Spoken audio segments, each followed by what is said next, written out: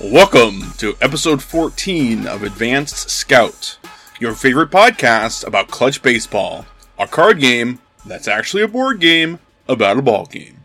I'm Paul Seeley, manager of the Fed Wheezy Fusion. Thanks for tuning in. Before we get started, I'd like to remind you that Clutch has a Discord, and it is awesome. Chat about the game, play games, check out cool team building resources, get excited about cards shipping out, and more. Come join us. A link to the Discord will be in the description of this podcast. We have standards for everything. All AA batteries can work pretty much the same. You only need 2 different screwdriver heads, well, unless you get one of the weird ones. Denny's at 2 a.m. will always make you regret your life choices. All of these things are always the same. David Greenstein in the Journal of Economics of Innovation and New Technology said in 1990 that standard is to be understood for the present purposes as a set of technical specifications adhered to by a producer, either tacitly or as a result of a formal agreement. It is helpful to distinguish among several kinds of standards: reference, minimum quality, and interface or compatibility standards. In this case, I'm referring to the compatibility standard.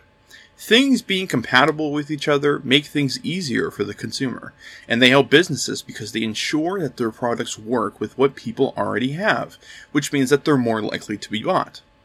So if we've applied this idea to so many things, why have we not applied this to chips and salsa? Chips and salsa shapes are the Wild West. Some chips are triangles, others are circles, some are rectangles. Salsa containers? Always a circular opening. When you go to dip your chip in the salsa, sometimes that chip might fit. Sometimes it might not. Sometimes you have to stick your whole hand in the tub just to get your chip down to the layer of salsa on the bottom. This is unacceptable. Just make chips and salsa that are compatible with each other. Strategy cards are like chips and salsa. Sometimes they're compatible with each other, sometimes they aren't. And they have various levels of spiciness. But while you may not want to eat your cards, you do want to chew on how you make your deck for a while. With 2022 comes new strategy cards, new coaches, and new rules. Each of these will dramatically shape the strategy landscape of clutch baseball.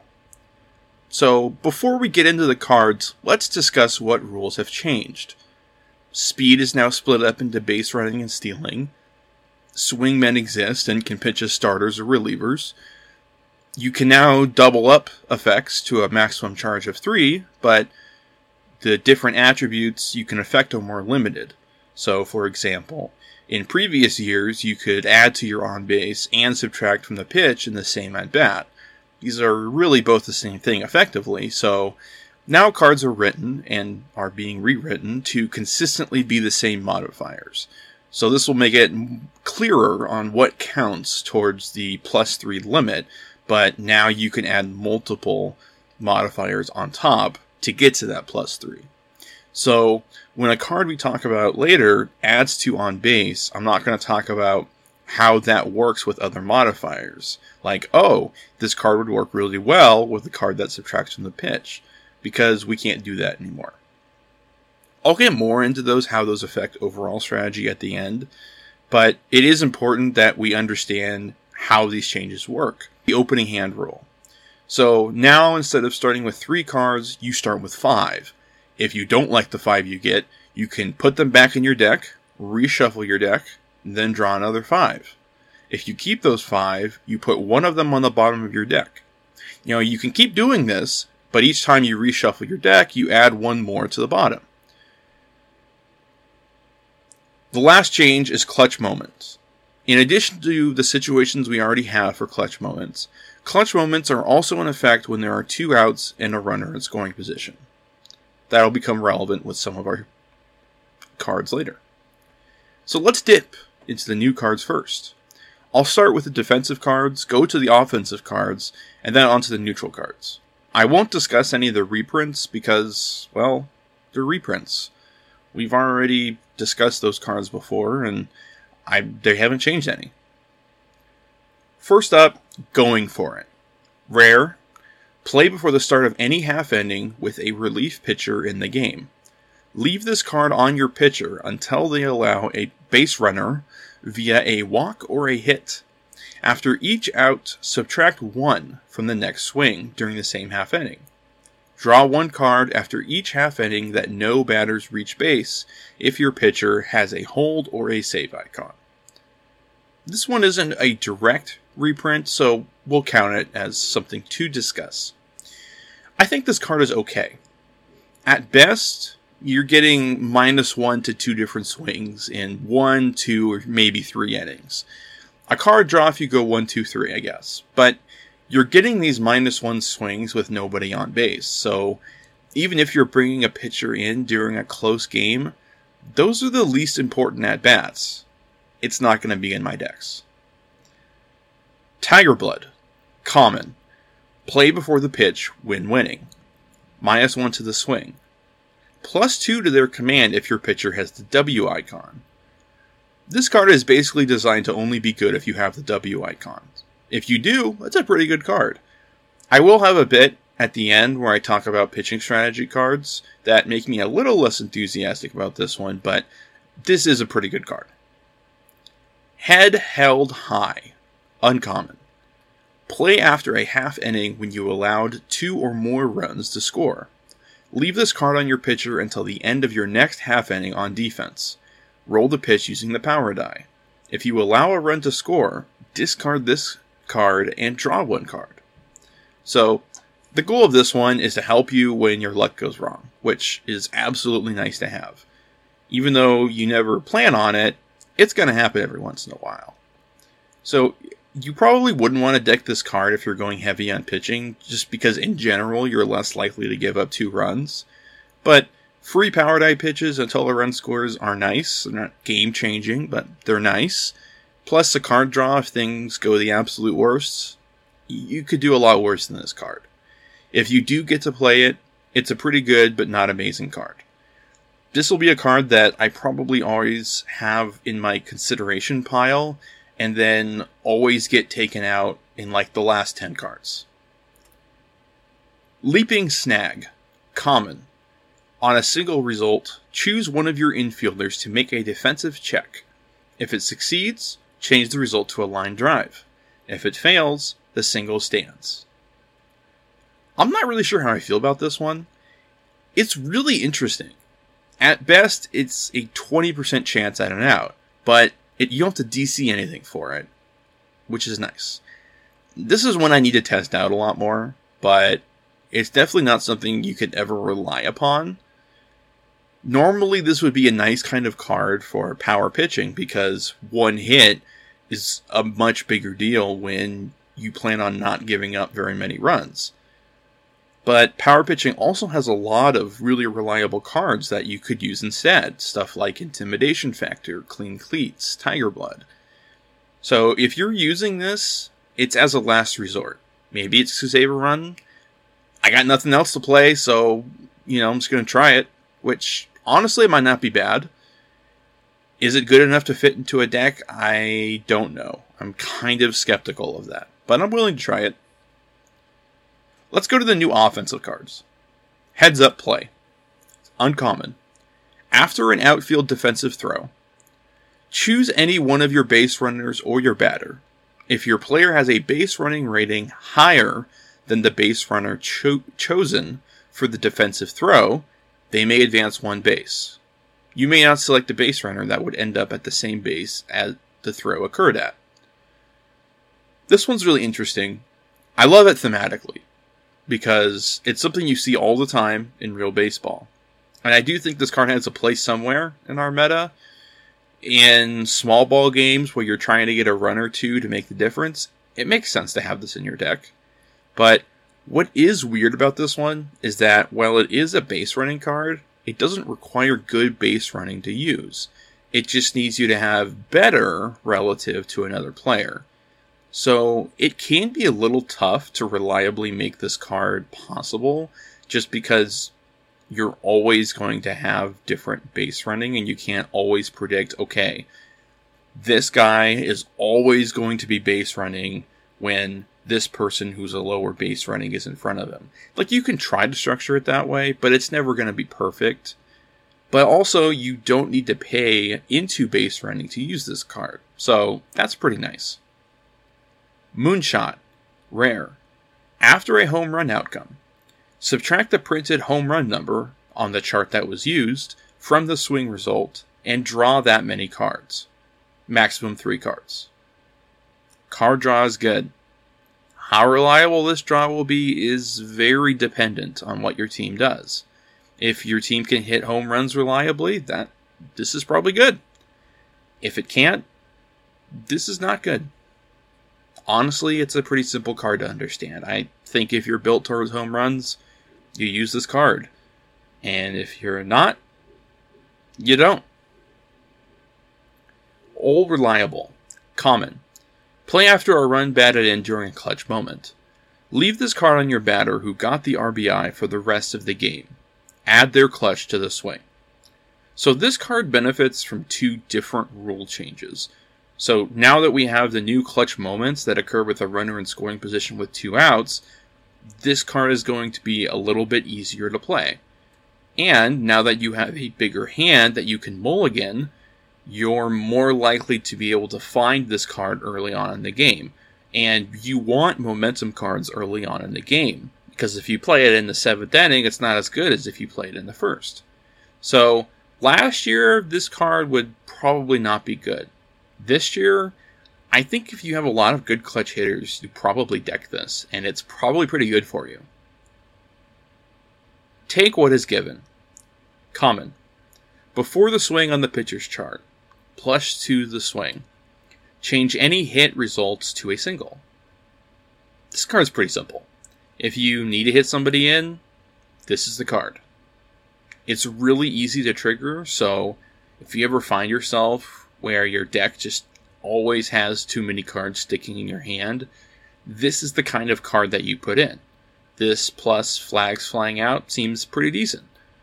I don't think this is an instant deck for me, but pitcher's chart hits at the right exact time, or for your opponent, the wrong time, are devastating. This is excellent for teams with good base running, who you know you're going to be able to advance home on a single. Third time charm. Rare. Before the first at-bat of any half inning, for each batter that is facing the same pitcher for the 3rd time or more this game, add 1 to their on-base and 1 to their swing during this half inning. This card is designed to face power rotation teams. It's thematically neat because it is reflective of real-life baseball, and I do suspect that we'll see a fair amount of power rotation teams in the upcoming season, so I do suspect this card will get some use here and there. But it's pretty simple. If you're not facing that kind of team, you just don't use it. But if you are, you probably do. We are due. Common. After an out on your batter's chart, leave this card on your batter who got out until they get on base via a walk or a hit. +2 to the swing. Draw 1 card when this card is discarded. So this is the offensive version of the luck management card. Like Head Held High, this is going to be a pretty high floor, low ceiling card. You know exactly what you get with it. Clearly, you're going to be more likely to use this if you have more batter's chart outs, and you are going to get more advantages. So I'll always be on a list of cards I'm considering, but it probably does not make the cut very often. On to the neutrals. Half Monty. Common. Play anytime. Look at the top 2 cards from your deck. You choose 1 card to put in your hand and discard the other card. Of any card in the new set, this is the one I am sure will be in my deck. This card dramatically increases the consistency of your deck. In general, if you don't have enough draw, games will feel feast or famine. Either you find your draw cards, you play your draw cards, and you get the card you want, or you don't find your draw cards and you get very little. Half Monty being a draw card and a common means that you are going to so much more find your consistent card draws. And getting to your other card draws means you're going to find your other card draws, which means you're going to find the cards you want. This one is an auto deck, no question. There is zero reason for this to not be in your deck. Period. Not today. Uncommon. When your opponent plays a strategy card that may change your result. Negate the potential result change and any discards the card requires. This is a really good example of a card that will not usually be in your deck, but is very obvious when it should be. If you know your opponent plays result change cards like Slap Hit, High Chopper, even Leaping Snag, use this. If they don't put it in your deck. So now let's double dip and get into coaches. First with the pitching coaches. Mark Prior. Play before the start of any half inning. +1 IP if your pitcher starts and finishes this inning without allowing a run. This is the pitching coach that's important to know from this set. Prior is really good. Maybe a little too good, honestly. Not allowing a run isn't a guarantee, but if you have a good pitcher against the bad part of a lineup, it's pretty consistent. And you'll want to use this on good pitchers. You don't want to give an extra inning to Jackson Kowar. Sorry, Jackson. I think you'll have a better card next year. But, yeah, this card is really good. Rick Kranitz. After a ground ball outcome, you choose either to draw one card or have your opponent discard one card. It's solid. Card cycling can be good, as I discussed earlier. I think it gets outshined by other cards, but it's not bad. Scott Emerson. You may discard up to 3 cards after the swing to subtract that same amount from the swing.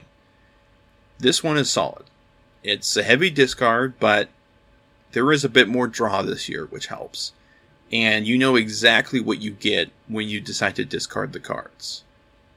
I don't think it enters my top tier of pitching coaches, which are Bailey and Pryor, but it's solid. Matt Blake. Change any fly ball result into a line drive. Now this one was made intentionally very simple for the starter deck. I don't think it's very good, but it does have no cost, and if you have a bad outfield, I could see that being kind of useful, but I probably wouldn't recommend it. Hitting coaches. Chad Motala. You may discard up to 3 cards after the pitch to add that same amount to your on base. Okay, so I really like this one, and here's why. Normally, adding to your on base is just a little bit worse than adding to your swing. The difference has actually shrunk by quite a bit in this set because hitters' charts are a bit worse and the back end of pitchers' charts are a bit better. The reason why is that adding on base does absolutely nothing on almost all of the rolls. But the times it does matter, it's really good because it changes the chart you swing on. Adding to the swing always works because it goes on both charts. So when a coach allows you to be precise about adding to something, precisely adding to on base is really good because it's not like you're going to have enough cards to get a ton of use from the card. So you want the big time opportunities. I like this one. Jeremy Reed. Draw 1 card if you advance an extra base, steal a base, or sacrifice bunt. The small ball coach. I could see this working right if you use it properly. I am not sure how consistent that's going to be, and I'd probably go in a different direction. But maybe if you're playing in Detroit, this could be fun. And if somebody got this to work consistently, I would be so happy, because I think it's a really cool coach. I just think it would be a little tough for me. Justin VLA. Change any line drive result to a fly ball.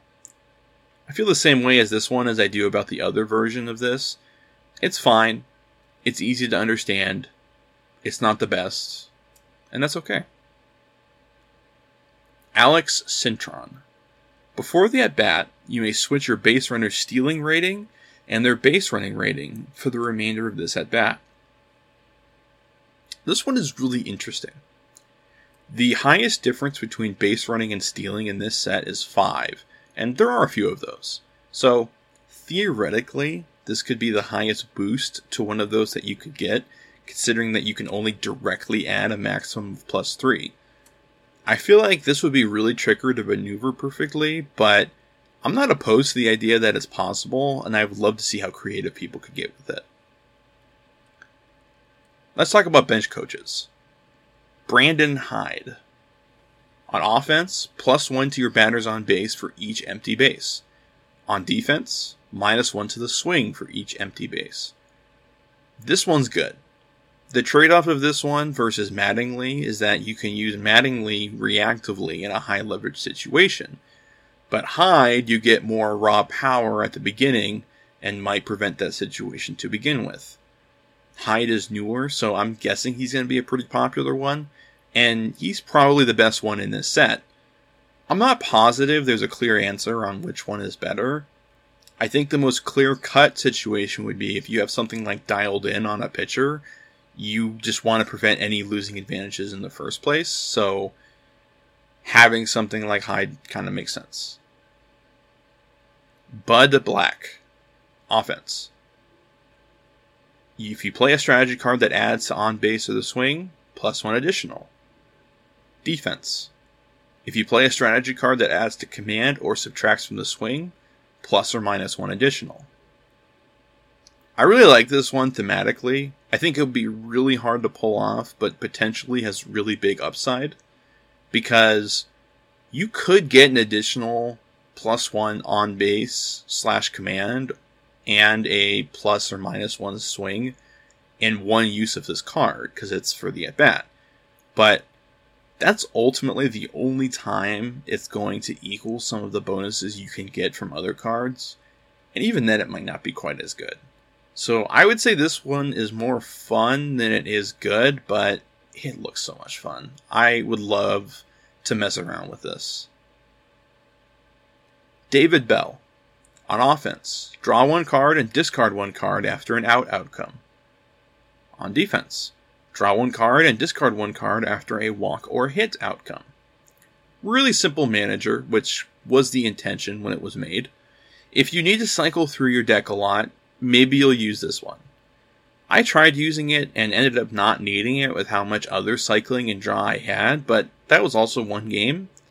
This is a manager I probably won't be using in my initial roster, but if I end up finding that my deck isn't consistent and I need it to be a little bit more consistent, I could definitely see David Bell being a coach to switch to make that happen.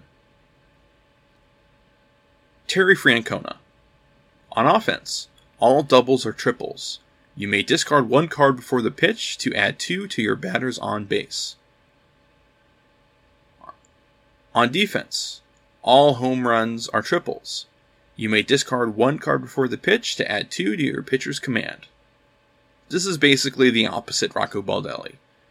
I think I'm not really the best judge of this one, since I never really got Rocco Baldelli to work for me, but there are others who really like them, so maybe for them this will work. I don't know. To me, there are other coaches that are easier to use and just as powerful, but maybe if you're a big Baldelli fan, this will work for you. But also, triples are cool, so there's that. And there's all your new cards. Here are my overall takeaways. The new opening hand changes do a lot. They make your deck so much more consistent. So, momentum cards, clutch moment cards, master of efficiency, any card that requires play at a particular time during the game, those are way better now. I think this with Prior makes power rotation a really intriguing option. And it also makes clutch-based teams an intriguing option. It makes cards that benefit from momentum cards also intriguing options. Of all of these cards, Half Monty is the only one that is a very clear automatic deck for me. But there are many that could be in certain builds, and many that will be in specific situations. So I think the biggest change here isn't really the strategy cards themselves, as much as how much your deck consistency will improve.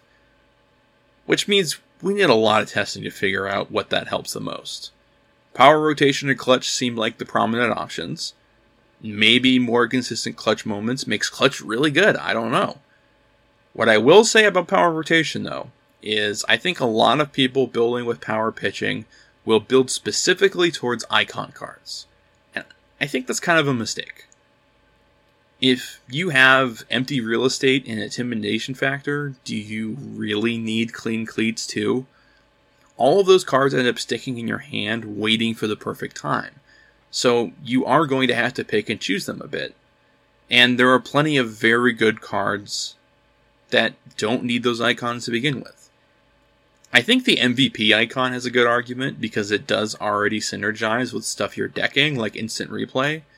And I think the W icon has a good argument because Tiger Blood is actually better than those other cards, and the extra IP from For the Win might be worth it.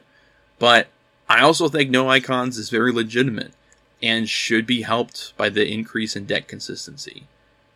Time will tell, but I have no issue running Jacob deGrom with no extra icon strats and having like 30 or 35 offensive cards, because, I mean, does he really need the help? As of now, pre-orders are in the mail, which means it's time to start building and playing. Unlike Chips and Salsa, make your cards work together. Like Chips and Salsa, you're going to be a little salty, and hopefully, a little bit spicy.